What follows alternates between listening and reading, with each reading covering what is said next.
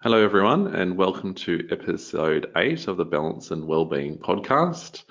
My name is Sam Eddy, and we have Katie with us again. How are you, Katie? I'm good. Hi, everyone. Hi, Sam. Good to be back. I missed last week's, but I've had a listen to the last podcast, and it was fantastic talking all things food as medicine. So that was great to listen to. Hope you all enjoyed it. Today, we're talking about perfectionism. And Katie, as always, we've had a bit of a chat about this. Such a great topic. We've had lots of subscribers to this podcast, probably for obvious reasons, because I think maybe deep down we kind of know perfectionism is something in certain times of our lives, at least, we've all striven towards and recognize that it can be a good and a bad thing potentially, depending on who we are and where we're at in life. But before we get into it, just a couple of reminders that would love to hear your questions. So in the question box, if you've got any questions about this topic, any examples you want to share, any scenarios perhaps you want us to answer, just put them in the question box at any time. If something comes up that's topical for you, please ask it, and we'll endeavour to get to all those questions during the podcast. We are recording it too, just to let you know, so you can listen to the podcast again after. It will be emailed out to you via a link. A quick reminder for next week, I think the 22nd of August, we'll be talking about self-sabotage, so a related topic. But just remember that you do need to register for each individual podcast. I think I've covered off all the admin points. But Katie, I think when we were talking at the start, I was talked about what does perfection mean from a definition perspective? I mean, what are your thoughts on that? Yeah, look, it's a great one to be exploring. To me, when I feel perfectionism, it's always striving for something else or something next or something more, and predominantly coming from that lack of self-worth, I suppose, for us to be presently feeling actually that feels complete or that's enough, or even appreciating what we've achieved in that. And if that appreciation isn't there, then there'll always be that striving for the next of what's more, what else, etc., rather than actually feeling that completion. And then I suppose it's such a big topic, but then no wonder there's an epidemic of burnout today because of that strive for perfectionism, and then people always, not sensing when actually that's enough. That's enough for today, or that's enough for that project, etc. What about you, Sam? What do you relate to in relation to perfectionism? Look, a lot of what you've said rings true to me. That when you talk about burnout, that's an interesting one. I think when we try and perfect everything too much to that extreme level, there kind of is no end to it. It's like a cyclical thing, and the process of perfection can never end theoretically. So therefore, the word or the idea of burnout rings true. I think that's probably a part of why people do burn out and get to a point where it all gets too much. And I guess linking to that, one of the words for me around perfectionism comes with the idea of control, needing to control all outcomes. In a practical sense, especially at work and at home, it makes sense to want to control outcomes to get that certainty in life. And there's nothing wrong on a practical level with aiming to get things done, giving a certain level of certainty and control. But it's when it switches over to that real need, or not being able to cope if things aren't perfect, or not being able to move forward if things aren't perfect, that's when I suspect it can become an issue for people and start to become a barrier and hold people back from doing the things that they really want to do. And I think we can get lost in the perfectionism and get tied down with it, as opposed to it being something to strive for, to enhance whatever it is we're doing in life. Yeah, very true. And just as you were talking then, Sam, I could really feel the limitations on a deeper level of perfectionism. So apart, when we look at just from the control factor, we can say, well, what's influencing that control? It can be fear. If you can see how it comes into our style at work, how we are, be it as an employee, be it as a manager, be it as having responsibility on all different levels, as a parent with our kids, etc. And when that perfectionism's there, it doesn't allow space to the level that's needed for a lot of learning to take place, etc., or for contributions from others. And if people feel that sense of perfectionism in there, it creates a tentativeness, be it within those that are working around us, or be it with our kids from a parenting point of view. So the very thing that we're trying to avoid in perfectionism is actually fueling perfectionism. So if we look at control, we're wanting to have it measured, we're wanting to have an outcome, etc. But if we're in perfectionism, then it limits that. So it's quite interesting to feel the contradiction. It's funny because I had written paradox in some of my notes just in thinking about this topic and preparing for the discussion. So I think that's true. I think and I'm really keen to know what our listeners are thinking. If you've got any questions, or what do you think about perhaps that paradox, or the fact that perfectionism can be a bit of a contradiction, or when does perfectionism or that strive to be perfect become a problem as opposed to, trying to do a good job, do a thorough and complete job? But at the same time, when does it become a problem where it's stopping you moving forward and potentially causing stress in your life? So I guess that's, to my mind, where the paradox can come in. It's something that we all get told at work, at home. We've got to achieve, we've got to grow, we've got to develop ourselves, we've got to do really well, we've got to do our best. Attention to detail is important, we often get told, especially early on in our careers. And when we do make mistakes, often there's criticism that comes with it. So it's something that we learn that striving for perfectionism is good. Often we see examples of success in the sporting world, in academia, where getting everything right or correct is rewarded. So I suspect the idea of perfectionism comes in early on. We absorb these messages around it. But at the same time, if we don't have any perspective, or maybe distance from needing these outcomes to happen for our happiness, then it can become a real problem, because we can spend so much time trying to be perfect, control every single outcome, when in reality we know it's impossible to do that. Does that make sense, Katie? Yeah, I've absolutely. taken and run And with that one. yeah, no, absolutely. And in that control, there's so much that gets missed out. Especially, personally, just bringing an example in, I've been doing a lot of reflecting parenting wise. My kids are in the teenage years now, which is a very different set of situations, circumstances, etc., as to when they were younger. And coming into that 18-year young adult, etc., making adult decisions, or seeing that you have that ability to make adult decisions, and having to let go for that learning to take place, even though you may sense that the outcome's not going to be so great, but it might be as well. So just because you've had your experiences with whatever life choices, etc., realizing that for someone else, and I'm using that just as an example, that you can relate to that in a work situation, project situation, on many different levels, that the biggest gems that we've learned in life are from what's called so-called mistakes.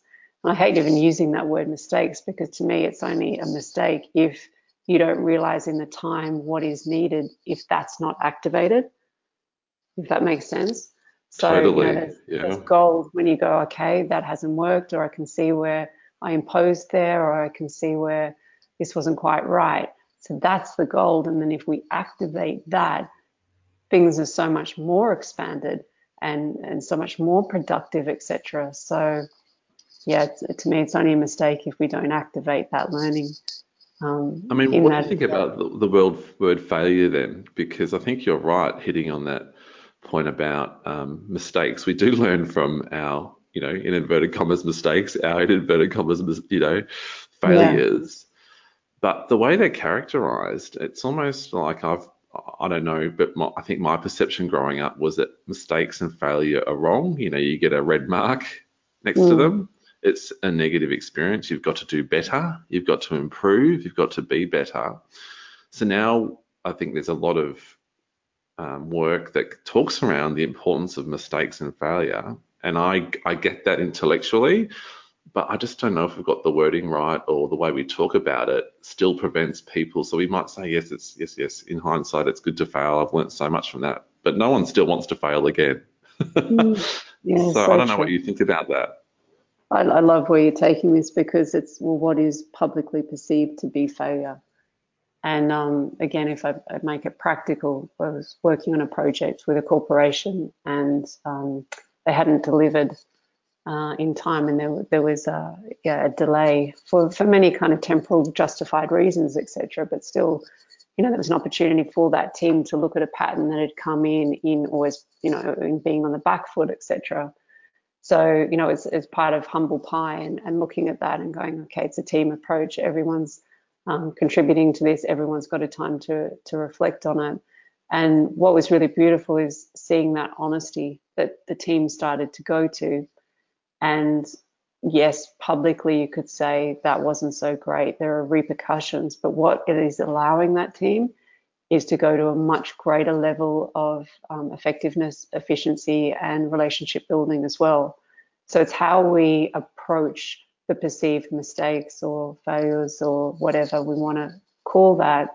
Again, it comes back to, well, what's the learning? And it's only that mistake if we're not activating then what's needed. Because in most situations, when we look back at life, when we see that pivotal turning point where you could say that wasn't a great choice, it's allowed us to make a much better choice, Yes, if that makes sense. absolutely. And I think, yeah, no, it does. And I think, I don't know if this is what you're getting at as well, Katie, but showing or demonstrating understanding of why mistakes and failure have occurred, so that in many aspects it's a logical outcome. If we understand how someone got to a point where they made a mistake, it makes sense that it happened that way. And that, to me, can take the personal out of it. It can take ego out of it. And so that we're able to really, as you say with that example, the learnings can come through, because you're creating an environment where it's not about attacking people or blaming or finger pointing. It's about really just understanding why it gets to a point where mistakes have been made, so that everyone goes, oh, yeah, that makes sense. I get it now. So this is how we need to move forward.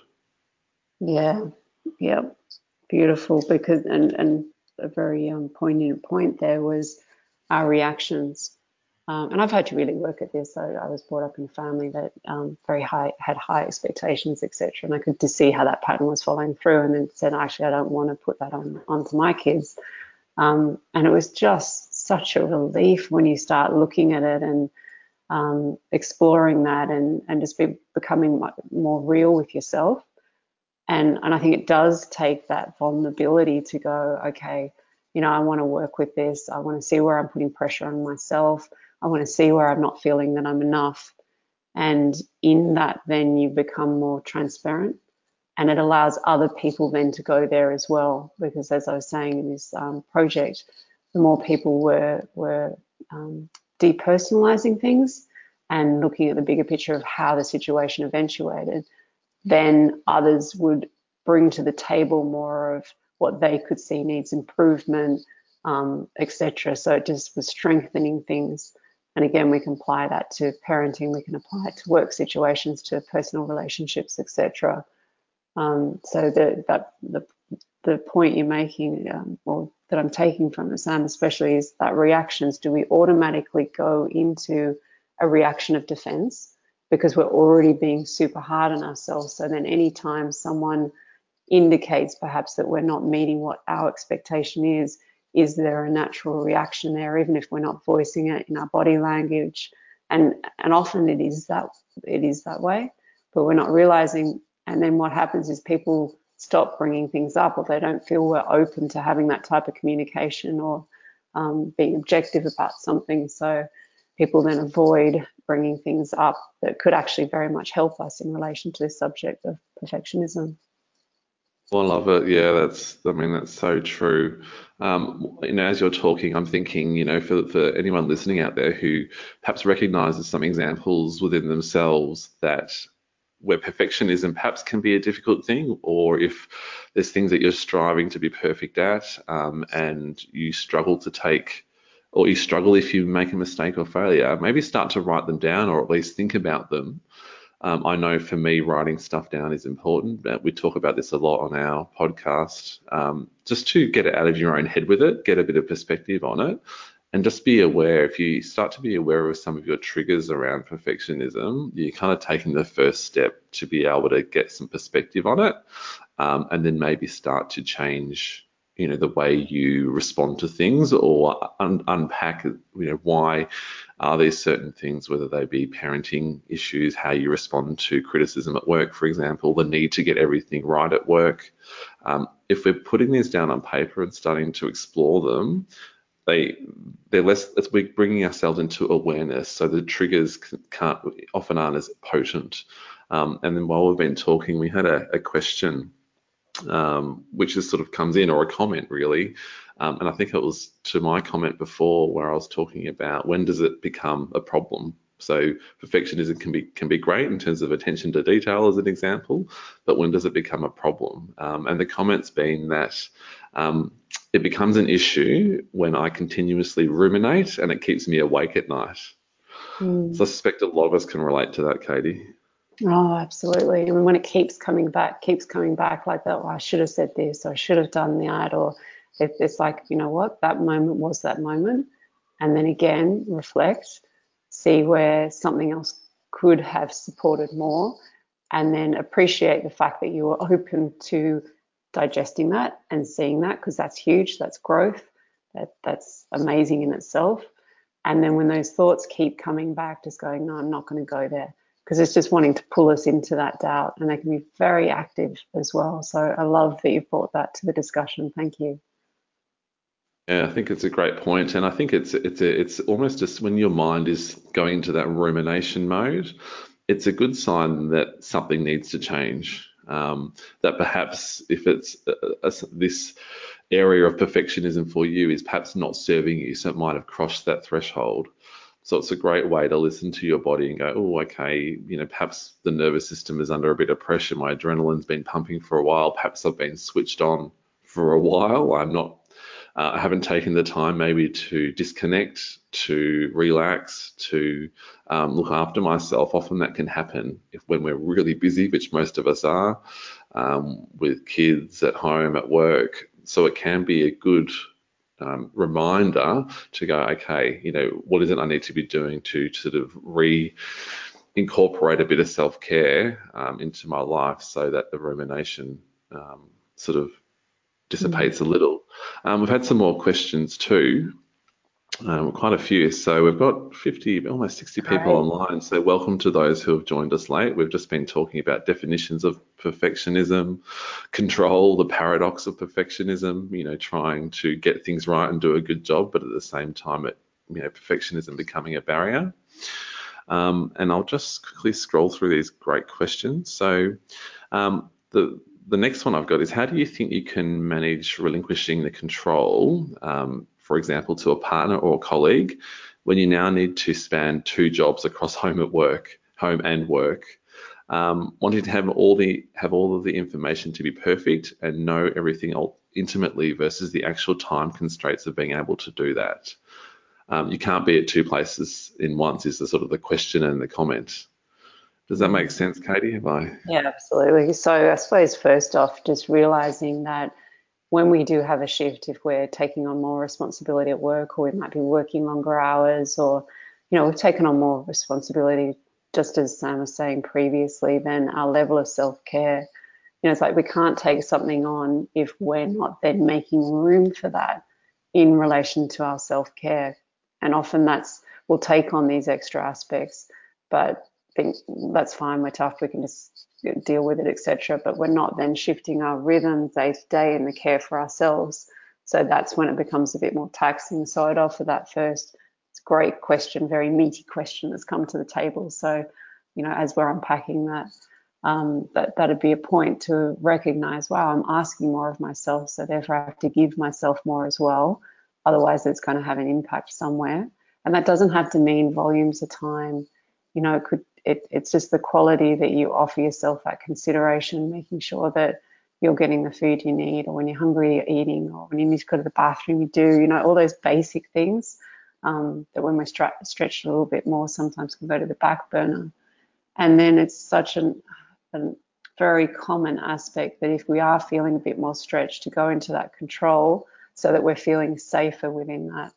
And it's a catch-22 because it doesn't actually exist. It doesn't actually achieve that. We think it is, but it's making it hard. And our nervous system has to work so much harder when we go into control, and it depletes the body on such a great level. So because it's a stress, it's a great stress contributor.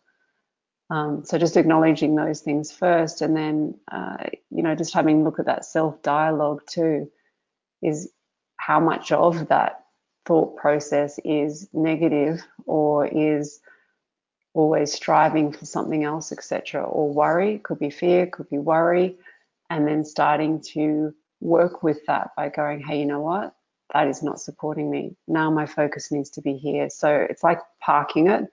It's like saying to yourself, actually, I'm not going to go there, because all that's going to do is deplete me as well. What else, Yes. Sam, do you feel from that question?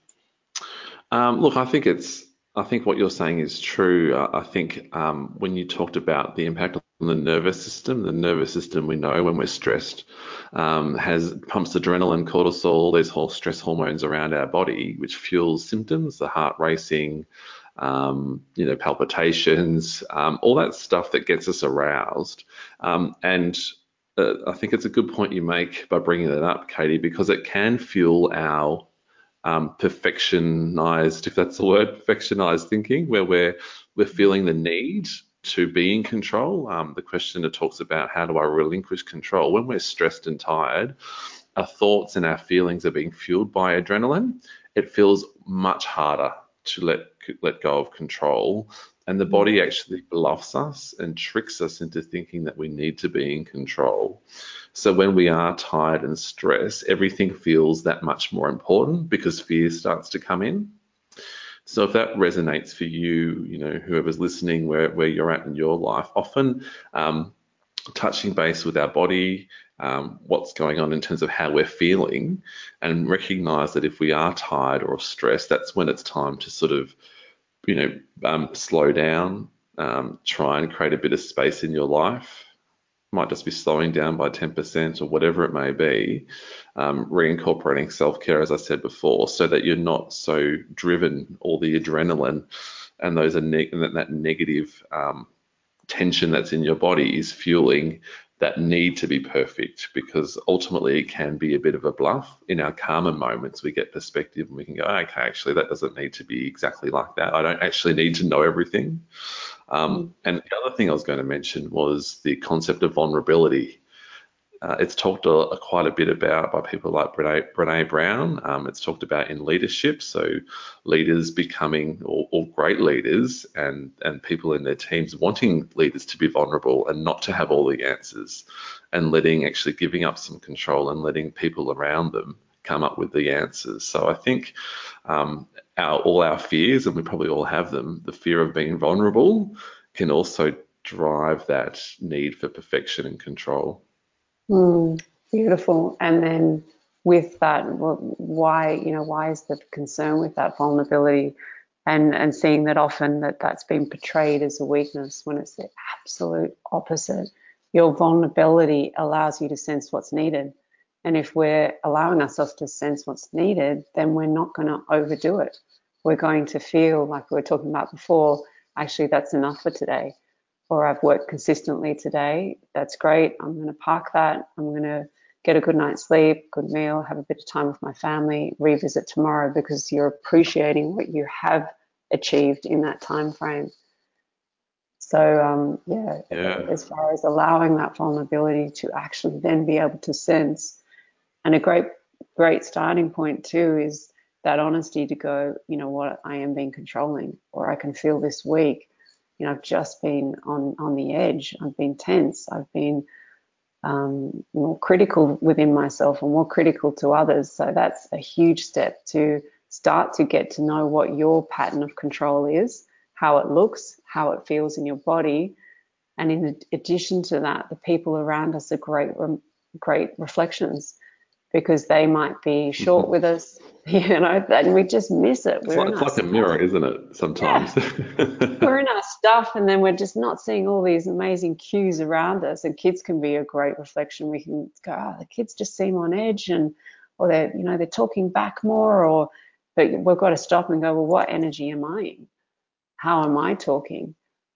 So yeah, I'm really working with that one more so. It's amazing. It's amazing the cues you can get, and then just in way of that self-reflection. So That's so or we true. could be in that place where we go, everyone's short this week, or people are a bit touchy, but it's like, hang on, where are we? Yeah, that's right. And look, I mean, I don't know if this reflects your experience too, but in my experience, there's usually a reason. There's always, if we're able to slow down that little bit, bring ourselves into awareness, there's usually a reason for stuff that's going on around us. Mm, And the great thing is if we can identify how we're influencing it, so influencing our kids' behavior, colleagues' behavior, if if our behavior's changed, it's great because you're then able then to change it. Um, so I And think it it's a takes really someone to go powerful tool. first. Yeah, Yes, so we're going to wait for someone else to do it, or we're going to go, you know what, everyone's tense here. So I'm going to check in first. And then just even how you speak and how you deliver things, if you're working with that honesty, that's enough to shift a whole meeting. Well, that's enough to shift a whole squabble with kids at home because you're bringing a different platform to the so situation. true. And that's that vulnerability coming in again, isn't it? Perfect, exactly. It's gold. It's gold. And look, I always say vulnerability is the portal to true confidence, Yeah. because if your foundation of confidence is strong underneath, it doesn't matter if you're a bit vulnerable occasionally or you're able to show your feelings or show that you're unsure. Mm, It's not about, being weak or, having no yeah. direction. It's just about being really present and going, oh gosh, look, something's going Yeah. on here. Actually, I can't take this on at the moment. I've got too much going on. And it can be done with real confidence while still Yeah. not having all the answers. And we're all the same. We're all exactly the same on the inside. We mask it and then we go into, oh, that's how I should be at work, or that's how I should be as a mum, that's how I should be as a dad. But if we take all that away, we're all exactly the same. So if you're sensing something and you're feeling someone else may just not have clocked it consciously, but they're still feeling it. Because one person can't, Mm. it's not like one person's got that gift and someone else doesn't.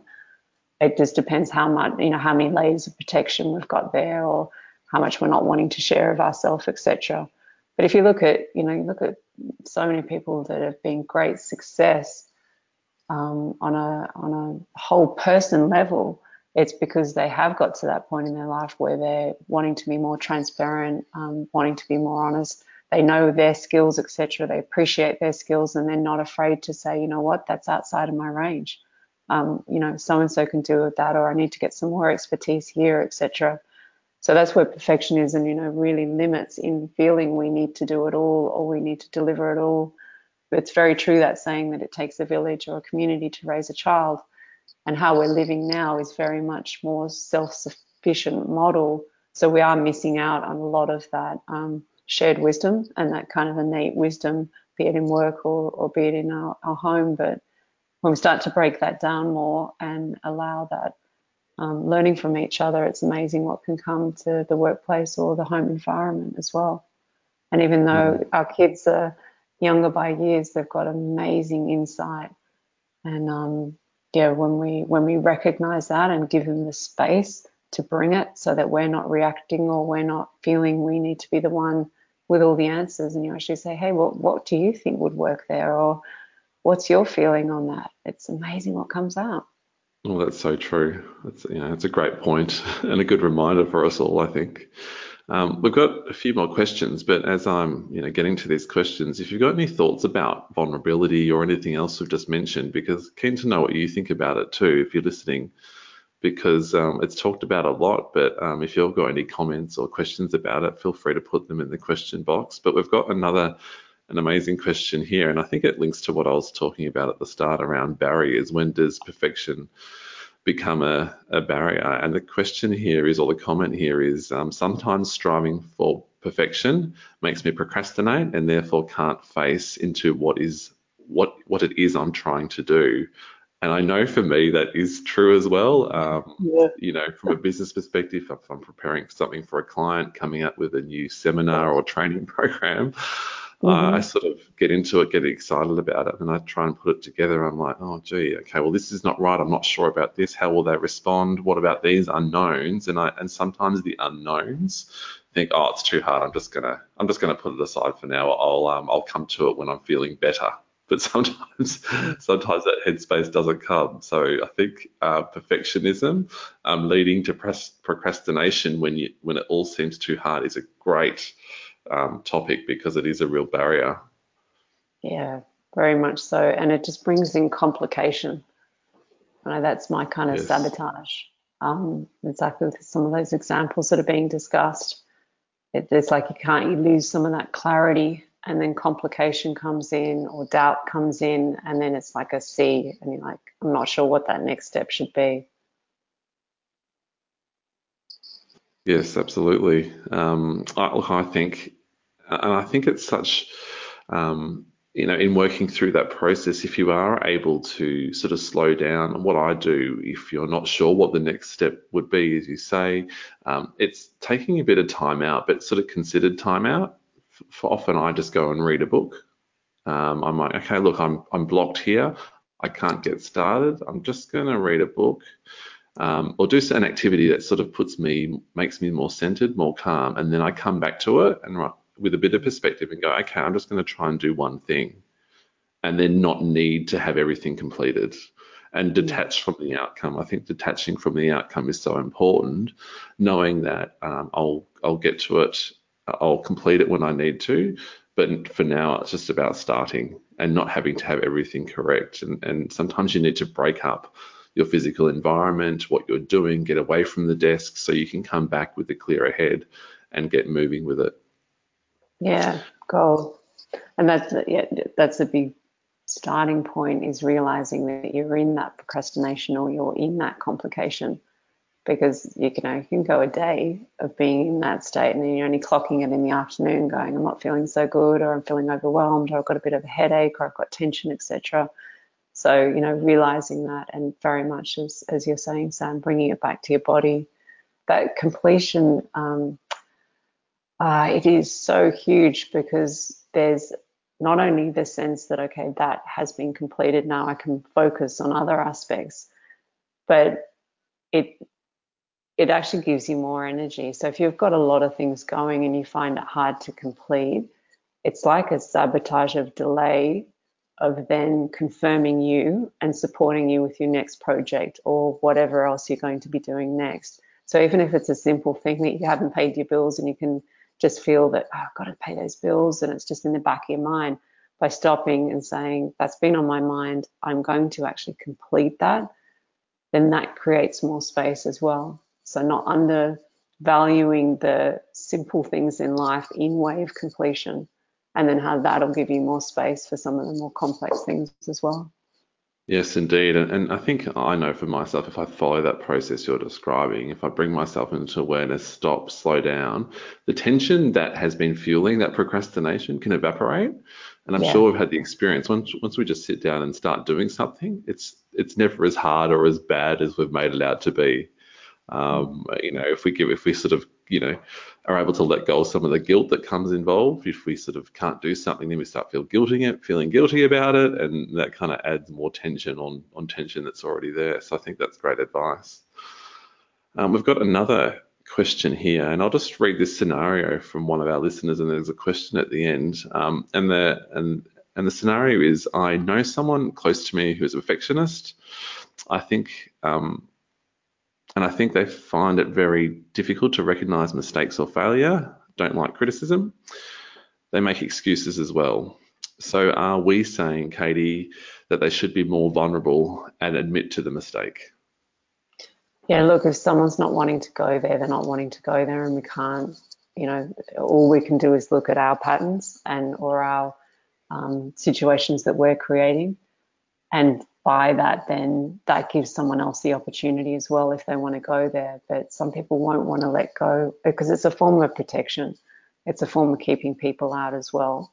And your focus then becomes about that perfectionist aspect or whatever it is that you're working with, so that you're not fully available to. I don't know if people can relate to that, but it could be, you may have friends that there's always issues, there's always something, etc., and that's actually taking them away from themselves and what could be supporting them at the time. So I'd just say in relation to that, that by us taking that responsibility of looking at where we may go into those patterns of perfectionism or control, then if someone wants it, it's like living by example, I suppose, and that's pretty powerful. By you being vulnerable, someone else will go, oh wow, they may not say it, but they're clocking it. That's pretty cool how that person was able to be that honest with themselves, etc. So it doesn't all have to be said as such. It's just how you're working with things yourself, and then that provides a reflection for other people. But yeah, some people will be open to working with that within themselves, and some people won't. So it's respecting that. Yeah, I think that's great, Katie. And the question has just come back and sort of said, great, so we can role model the vulnerability. That's a great way of capturing it. Yeah, that's it. But And also, absolutely, sorry, I was just going to say, and yeah, respecting that for some, whatever hurts they've had as to why that perfectionism is so strong, they may not be ready. But those that are ready, they will. And I've seen that very much so the last few weeks, just with the projects that I was talking about before, etc. And someone going, well, they just went to a whole different level of honesty within themselves, within their team, and what was happening, brought it to the table, brought a depth of transparency. And also, just another practical example, I remember my daughter was about 5 at the time, and we were in, no, the 3-year-old, and then I was picking up the 5-year-old from car line, and I got into the wrong car line. It was all very complicated with heaps of cars and all stuff's going on. yeah. And I said, I've made a mistake. I've gone into the wrong line. And she was quiet, and then she looked at me and she said, but Mummy, you don't make mistakes. And it was such a bold opportunity because, one, I had no idea she put me on a pedestal. And two, I was able to say, I make mistakes every day, and this is what I learn from them, etc. And she was That's really interesting, quiet isn't and it? really listening. Yeah, and I just thought, thank you for that opportunity, because I had no idea that was going on. And so just by that living, that transparency yourself, it's Yes. very, very powerful. Yeah, absolutely. And that whole idea of role modeling the behavior that you think is useful to other people.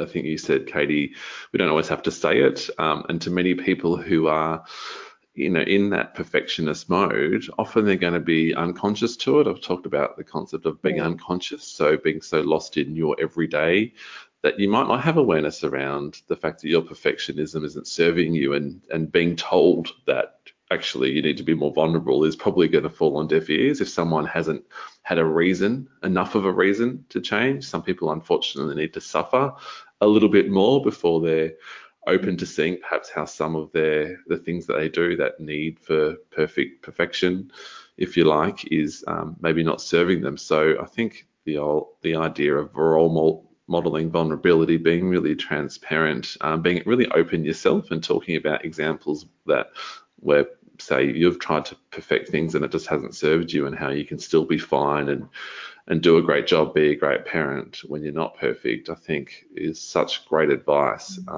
So it's a great question. So thanks again for asking it, and thanks for your response, Katie. I think that's really resonated. Um, this is a great topic. If any more questions, please send them through. Any examples of how perfectionism manifests in your life that you perhaps want us to comment on or give advice on, or just discuss more generally. We've got one here in terms of when perfectionism becomes a problem. So thank you for this example. And it becomes a problem when I spend an hour putting together an email due to the need to read over it 100 times to make sure I have worded it the best way. So, Beautiful example. Thank you.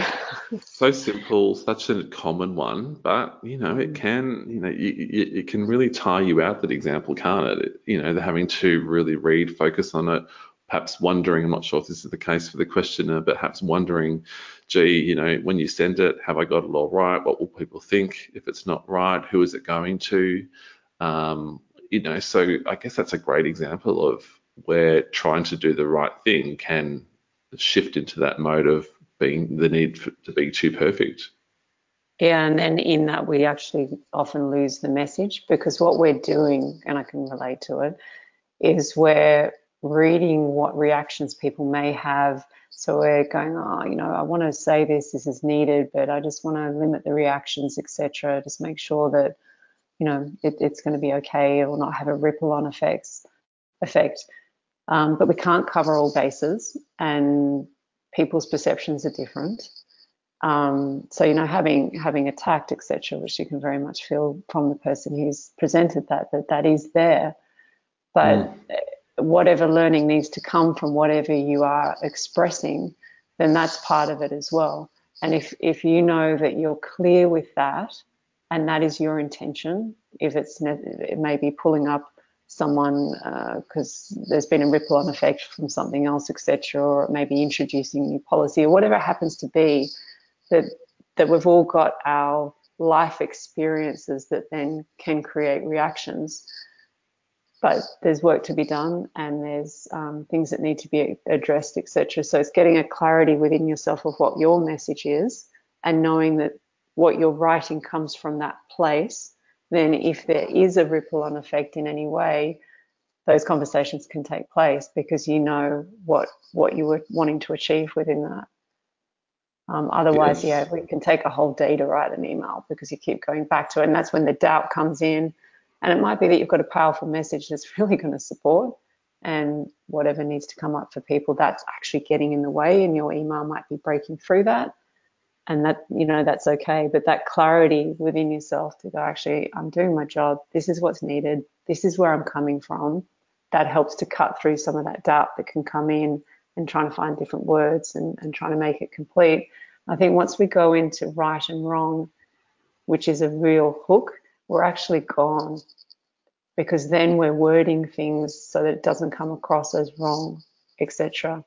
Another example of that is, and excuse me if I've shared this before on one of our podcasts, but I remember early on in my marriage went shopping, unpacking the items into the fridge, and I turned around and said to my husband, "That doesn't go there. That goes there." And then I pointed to the section I normally put it into, and I stopped and went, "Hey, where did that come from? He's not wrong. It's Mm. just a different way of doing it." And there's nothing wrong with where it was put. And I just went, "I'm sorry." I really felt the imposition of that. So, Yes. realizing what you're saying and what you're wanting to put forward, there's a reason for that, and validating and appreciating that reason. Yeah, I think that idea of right and wrong is a big one because we all have our values of what's right and wrong. Often they're subconscious or they're unconscious. We learn what's right and wrong in terms of various things. Some people, if we talk about an email, some people will go, "Oh gosh, how could they send an email with all these spelling mistakes?" Some people don't care about it. Some people are just worried about the content, just the key messages. So we all have Mm. differences in terms of right and wrong, and that can fuel perfectionism.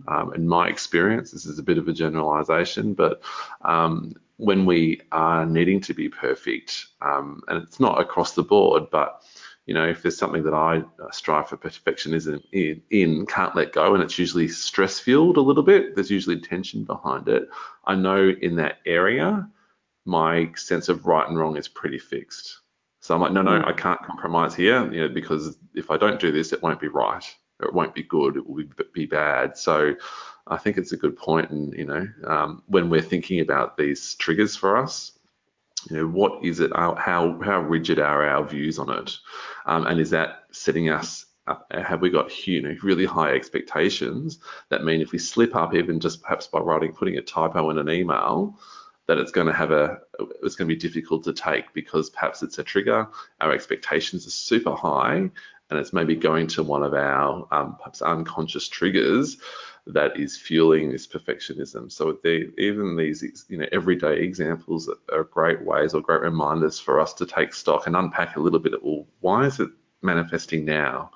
Does it manifest more when I'm tired, when I'm busy? Is it certain people? If there's a stakeholder I'm emailing to, are they triggering me more than someone else? What's going on here? And trying to unpack that is really important, because if we understand why certain situations are triggers for us, we can go, oh, I get it now. And then you can work towards, a lot easier to work towards making some changes so you can overcome that trigger, if that makes sense. Yeah, very much so. Love what you're offering. And I sort of along those lines, I've got a question about, how is perfectionism linked to fear and worry? I know I've Mm, got quite a lot of thoughts on this. I think go it's a for great it. question. And I think fear is a huge driver for perfectionism. Mm, I think there's nothing wrong with striving to do a great job, get everything, right in inverted commas, so that everything's complete. You're being a great parent, you're completing a great project at work, you're being a good manager. But it's always what's fueling it. What's the drive? If you're trying to be the best parent you can be, but if you stuff something up, oh, okay, yeah, I stuffed something up, no big deal, and then you learn from it, that's a real different drive to, I must be a good parent, and you constantly worry about it, you ruminate over it, you're trying to be in control, you're constantly analyzing yourself, thinking, am I screwing my kids up, for example? Am I, making them worse? Am I doing this right? Am I being a good manager at work? I think fear does fuel a lot of it, especially in the more extreme cases. And that's linked to what I was saying before around the expectations. It's situational. The triggers for each of us are dependent upon our life experience, the people, how we've been brought up, the interactions we've had in our younger years at work. So the triggers and the situations can be unique, but often it's a common fear and worry, and that can be to do with not being good enough. Linking our self-worth to the outcomes of perfectionism. So if we achieve something that's less than perfect, that kind of is, we're linking it to our self-worth, and that can often be a big downfall for people because there's so much vested in getting it right. It can, and they have to get it right, because if they don't get it right, their self-worth is impacted, and that's a really tough space to be in. People, I don't think, do it deliberately, but that can be why it can be so hard to get off that perfectionism train, if you like. mm. So that were just my initial thoughts, Katie. I don't know if they I resonate at all. agree. No, absolutely. I do feel fundamentally at the core of that control is fear. Yeah, I totally relate to that. Can see how that's played out. Um, and it's pretty cool though if we just stop and go, okay, if you are feeling that control in yourself, just say, what are you worried about? And be it parenting, be it work, whatever, but something will come to you to give you an insight as to, yeah, okay, I don't want this to happen, or I don't want that to happen, or I'm concerned that this will happen, or this will happen to that person, or whatever it happens to be. And then you'll be able to be a bit more objective with the situation just by acknowledging, yeah, control has come in. What am I fearful of? What's contributing to that control?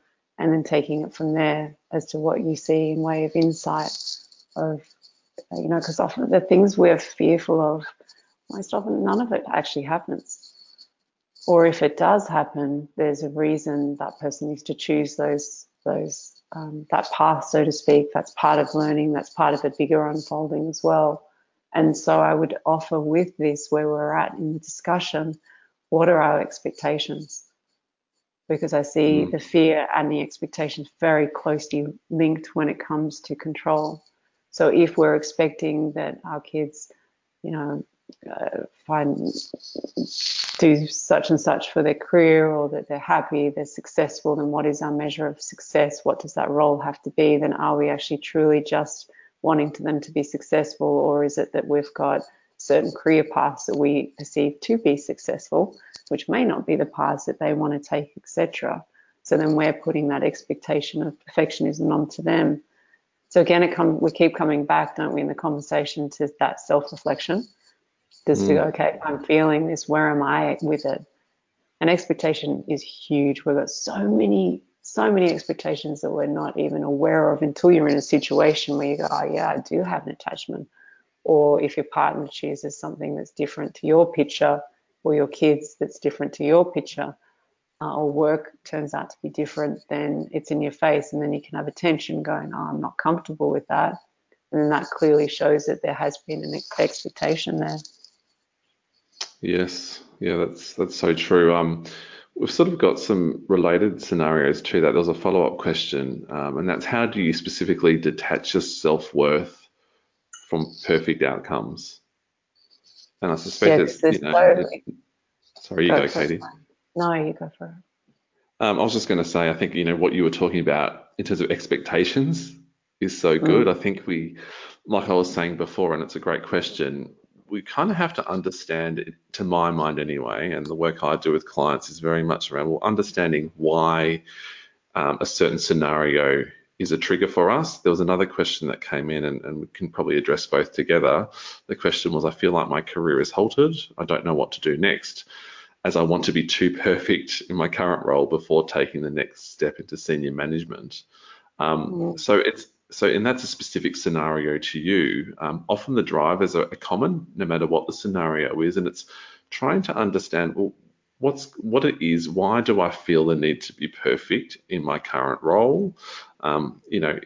Is fear of failure? Perhaps if I go into the next role and I can't cope. Often people are worried about not coping, not doing well. That stops them moving forward in whatever it is. So trying to unpack that and understand it, because we usually need some understanding as to what's been happening in our past that might be influencing how we're thinking now. Often our confidence is low, not generally in all areas, but certain areas we struggle with confidence. So it might be career, wondering, if we have that imposter syndrome. If I get there, I'm not as good as everyone else. I'm not going to be able to do as good a job. So it's important to maybe just delve a little bit into our past, our history, and go, okay, well, is this a common theme? Is this a pattern that's being reoccurring in other situations, in other areas? Because the more we can understand it, we're bringing ourselves into awareness, and then we can go, okay, now what it is do I need to do that I need to do to try and perhaps overcome the symptoms of perfectionism, if you like. One of the solutions I always talk about is very simple. It's around slowing down. So slowing your life down might just be slowing your pace of life down. Um, the idea of self-care is extremely important, but a specific tool you might like to try is mindfulness or meditation. And that, read up on it. We've talked about stress and anxiety. We've talked about mindfulness a bit before, but the idea of just slowing your thinking down. Mindfulness is about slowing your thoughts down, not getting lost in old patterns of thinking and behavior, and just trying to get comfortable and accept the situation you're currently in as it is. It's often around detaching from outcomes. So you're not worried about what might happen in the future. You're not ruminating over the past. Mindfulness is very much around living in the moment and just enjoying what you have in the moment, being grateful for it. Um, and that starts to combat a lot of this negative thinking that we all have to a certain extent, that voice of doubt that sits on our head. It starts to quieten that down, so you're able to have a clearer perspective, detached from outcomes linking to your net worth as a person, as a human, and can start to allow you to shift just a little and move forward. So that's kind of some of the things that come to mind with that scenario and that question. Katie, do yeah, you and have just any? adding on from what you've offered with perfectionism, because it's not real. But what generates that is it's when we're worrying about what people will think. And that's where it comes into it's not enough, or we'll have to second guess what we're saying, etc., or feeling that there's more, there's more, there's more. And bringing it back to what you're saying in relation to the self-worth aspects. So what if we go about our day just going, I'm going to be in the moment, like you've suggested. I'm just going to be feeling my breath. I'm going to be connected to my breath, connected to my body as I'm walking, feeling my feet touching the ground. That helps to bring you back out of that mind fog and to be present with the body. And sometimes it's pretty thick. We live in a world that's fast-paced, high expectations, etc., etc. So bringing your focus back to your body is hugely beneficial, just to help slow down all of those aspects that you were talking about, Sam. And and then when you feel those patterns coming in, going, okay, actually, yeah, I'm focusing all on the outside, making it about everyone else, everything else, rather than actually what I feel is needed right now. And then as we start to do that more, it confirms more because you start to feel the benefit of it. You start to feel there's Yes. more space in your Yes. body. So then you go, that's super cool. Okay, even though the world's wanting me to go here, I'm going to focus more of my attention to my body, to my movements, to being with me, especially if everyone else is spinning, feeling what I feel is needed, delivering that, and then see how you feel, and then see how you go a day of doing that, even if it's an hour of doing that. It really creates space so that you can think more clearly as well. I love it. That's great advice, and such powerful stuff. And practicing these techniques, these tools, using them, connecting with your body, slowing down. They are simple. Some people think they're too simplistic, but from my personal experience and the work, I'm sure we both do with clients, Katie, we can just see the benefits, and people can make real shifts and start to really get comfortable with the uncertainty of life. If you can be uncomfortable with what might come next, or we can be comfortable with what's coming next, not worried about what comes along, and knowing that you'll be fine no matter what comes along.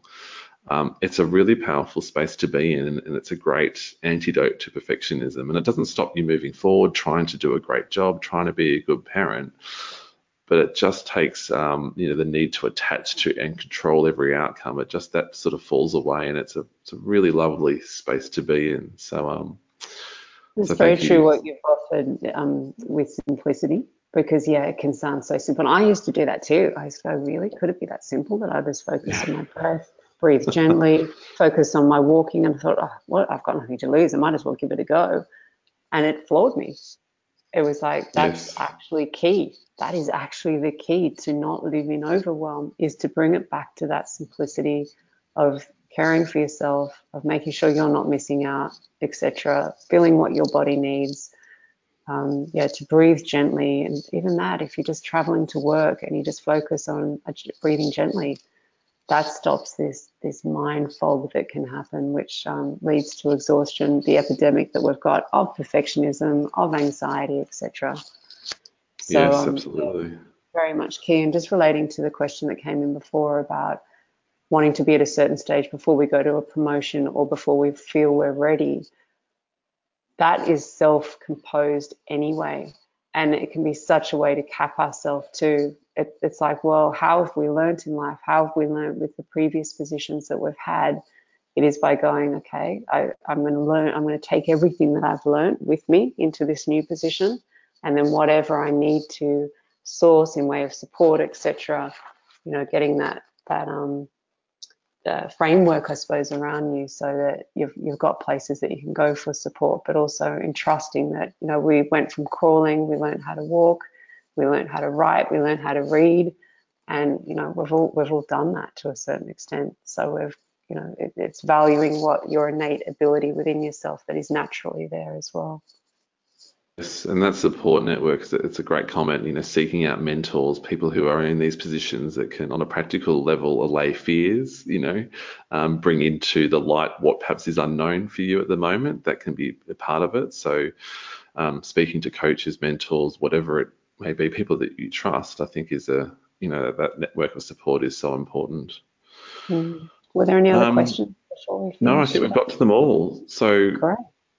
thank you so much. That was a really great discussion, and I think we could talk a lot more about it. And the good news is, I think our podcast next month is on the 22nd of August, and it's on self-sabotaging behaviours, which is directly related to perfectionism. We've sort of touched on it already. So if there's anything we didn't get to, please make sure you sign up via the link for that podcast, and we And can just certainly. adding, sorry if I Sorry, may yes. just add with that, it's addressing addictions as well. So we're going to really be unpacking that. Many things in life that we go to in way of sabotage, you wouldn't classify as addictions, but they actually are. So it's looking at what are our flavors of addictions? Where do we go? What are our vices that we go to, etc. And then what's the impact of that? And having a real frank conversation about that. Sorry, Sam, just wanted to Great. add before I forgot. No, look, no, thank you for reminding me because it's great. And I think, perfectionism can be addictive, can't it? And that's why it can be hard to step Absolutely. off the perfection wheel because it is addictive. So Yeah. that's a great comment. And addictions are prevalent in many different forms within society. If we've experienced it ourselves or we know people who, appear addicted to certain things, technology, food, whatever it may be. I think we'll unpack it next month. Mm. Um, any last words from you, Katie? No, just thanks everyone for putting this space in your diaries, etc., in your day to just have a look at this very juicy, meaty subject. And even if you just take one aspect away and just allow that to unfold for you, having a look at what your flavor of perfectionism is, even if it's just one point that you go, yeah, this is really ripe at the moment, or I can feel that I'm really doing this a lot, etc. Or you may see a few areas and just letting things to unfold for you. So thank you very much. Thanks, Sam. Thanks, Katie. Thanks, everyone. We'll speak to you next month. Bye for now. Bye.